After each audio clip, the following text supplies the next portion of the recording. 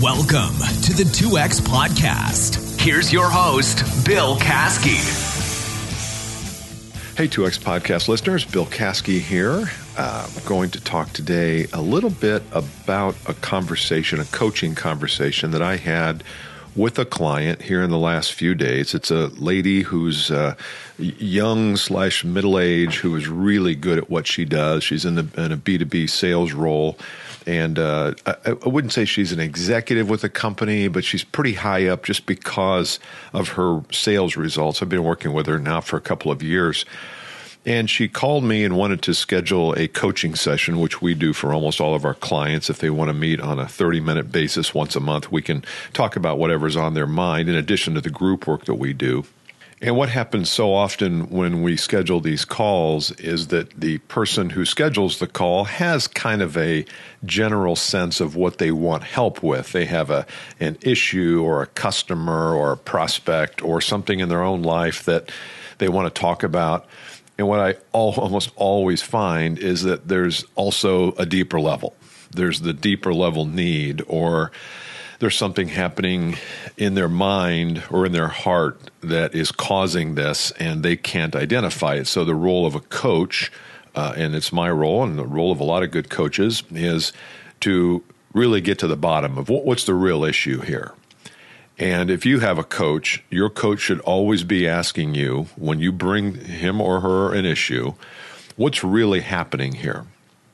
Because if you don't identify what's really happening, then you will create solutions that don't fix the problem, don't even come close to fixing the problem. And so when she called me, she gave me this kind of the presenting problem, which of course was not the real problem. And psychologists always learn that in psych training 101 school the first day. The problem the patient brings to you is never the real problem. You've heard me say that before, maybe, or other people. Her issue was three things. Number one was motivation. Number two was energy, and number three was time. And when I categorize and bucket these things, she had a really good year in 2018, and she was destined and kind of on a path to have a great year in 2019, but she wasn't feeling it. She was kind of demotivated, and she felt like, they just came off a really good year and made a lot of money and crushed it. And I'm not feeling that I want to go back and go at it again. Now, she wasn't in a depressed state, but she just had that feeling. She goes, I'm doing the work, but I want to feel it. I want to feel it again. Number two was energy. She felt like, and maybe they were part of the same coin, but she said, I don't feel like I have the energy at the end of the day. And then the third thing was time. She relayed to me that she was ending up doing a lot of low dollar per hour activities because she didn't have anybody on her team to take those over. And so she was not only doing the big deals and going and calling on these clients and prospects and developing those relationships and closing and selling, but she was also then having to do a lot of the paperwork and the account management and client success and all that. And it just, A, she didn't enjoy doing it. And B, it wasn't good for her because it zapped her energy, which gets kind of back to how all these things are related. So we went back to motive, and I said, okay, well, why are you in this business? What is this business about for you? I know you've been in it for a few years. I think it'd been 3 or 4 years, but have you fallen in love with the business, or have you fallen out of love with the business? And I find this a lot for entrepreneurs and people who kind of devote their whole lives to their business, and sales professionals too, who are intense and obsessed. Sometimes you can gradually fall out of love with the business and not even know it. And she responded and said, well, I when I first got in it, I loved the finding and solving of problems. I love to be able to take in new ideas to people and have them, conclude that they could really make huge progress with my firm and with my solution. And I said, okay, how much of your time do you spend doing that now? She said, well, not much. I spend about 30% of my time in that role with people. And I said, okay, the 70% of the time you spend out of that zone, are those activities giving you energy? And she said, absolutely not. So now we're starting to define the real issue. Because if I would have just said, hey, just, buck up, man, make more calls, you'll be fine. Work out a little bit more, eat a little bit better, prioritize your list a little bit better. See you later, man. That wouldn't have helped her.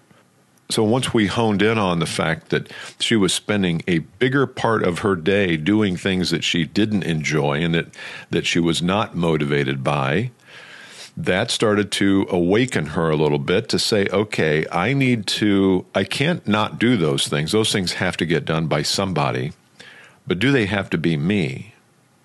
And so that brought us to number 2 was the energy portion. So we talked about motive. We talk about energy now, and that energy is that, A, you have to find something that energizes you, because if you're spending 70% of your time doing things that are not motivating, they're definitely not energizing. They're probably zapping your energy, so that when you do go to your 30% that you're good at, you don't have as much of that energy. So you have to find ways to reduce the amount of time you spend in things you don't enjoy doing and don't give you energy, and then find ways to improve and expand those areas that do. I mean, this is not rocket science, the solution. What is rocket science maybe is the uncovering of what the real issue is, because it's too easy to jump to, well, make your task list a little bit longer today. Well, that's not going to do anything for her. So she had to pay more attention. And I find that as a coach, sometimes it's just we need to pay attention to things. It's not that we need to go out and create a 37-page plan for how to bring more energy in my life or how to be remotivated and reignited by the business again. Sometimes you have to pay attention to it. We don't pay attention. We're not very present. We're not very aware sometimes. We just go about our business and we go about our life, and before you know it, we wake up and we're 50 years old and we're not really in love with the business we're in anymore. And that's a shame, because at 50, then it becomes hard to reignite. So I would prefer that if you're in your 20s, 30s, or 40s, you continually pay attention to, what do I love about this business? You hear this all the time, don't you, in entrepreneurs, where they start a business because they loved the work. They love to bake, or they love to train, or they love to speak, or they love to whatever, love to do accounting. And then they hire more and more people because the business grows. And then you know what? They're not doing any accounting anymore. They're managing problems and people, and where's our next office going to be? And all that can be exciting, but it's not the reason they got in the business in the first place, usually, not all, but usually. So I think that happens to us over time as we grow and we get a little more successful. It pulls us away from what got us in here in the first place. And so I'm not suggesting you go back and make cold calls on people like you did in the first week that you were there, but there are things that drew you to the business that you really enjoy doing. Get back to those things. Get back, even if you don't get back to them face to face with clients. Maybe you write about them. Maybe you create podcasts about them, or create a podcast about it. Maybe you produce something that keeps you in touch with that. It's not always just go out and sell. If you're an entrepreneur, and I know I don't speak to tons of entrepreneurs on this podcast. This is more of a sales, but same thing could apply to you too. And the third thing was time. I've given this time model before, which is the money value of time. And the money value of time is you have certain hours of your week, say 40, 50, and some of those hours are going to be spent in high pay activities and some in low. And you have to decide which are which. And it doesn't mean that you take all your low pay activities and delegate them. That's not what this means. But there are some things that cross the threshold where you have to do them. I was talking to one of my clients the other day, a different client, and we were going through the same kind of exercise with his business, and he's a very high performer on a world stage, and he had to do some things for one of his large clients in Germany, and he said, I don't really enjoy doing those things. I said, yeah, but nobody else can do those things. And he says, I know. So sometimes you just can't delegate. You can't delegate. And there's that line. If you look at if you draw on the vertical axis time, and it's very top, it's high pay. The very bottom is low pay. There is a threshold somewhere in the middle or somewhere on that line that intersects that line. There are things that you just have to do. They're above the line. They're high pay. He can't take his top client who's doing something overseas and delegate that to a $10 an hour VA. He just can't do that. What he can delegate to the $10 or $15, $30 an hour VA is scheduling, is coordination of events, it's managing his inbox, it's those kinds of things. And so you've got to look at your time and say, what is my time worth? And when I drop below, when I'm doing things that are low pay time, can I delegate that? Can I outsource it? There's virtual assistants that will work for, $20, $25, $30 an hour, 2 hours a week, 3 hours a week. You don't need to hire a 40-hour-a-week person.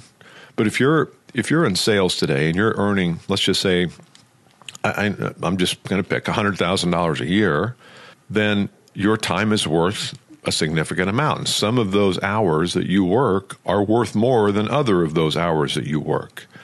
So could you afford a couple $100 a month of a VA to help you coordinate those things that are not high pay time for you? Because it's easy for you to say, and I've said it before, so I'm right there with you. Well, I can't afford to do that.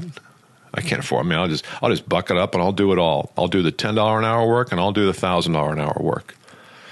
Yeah, you will for a while, and then you won't.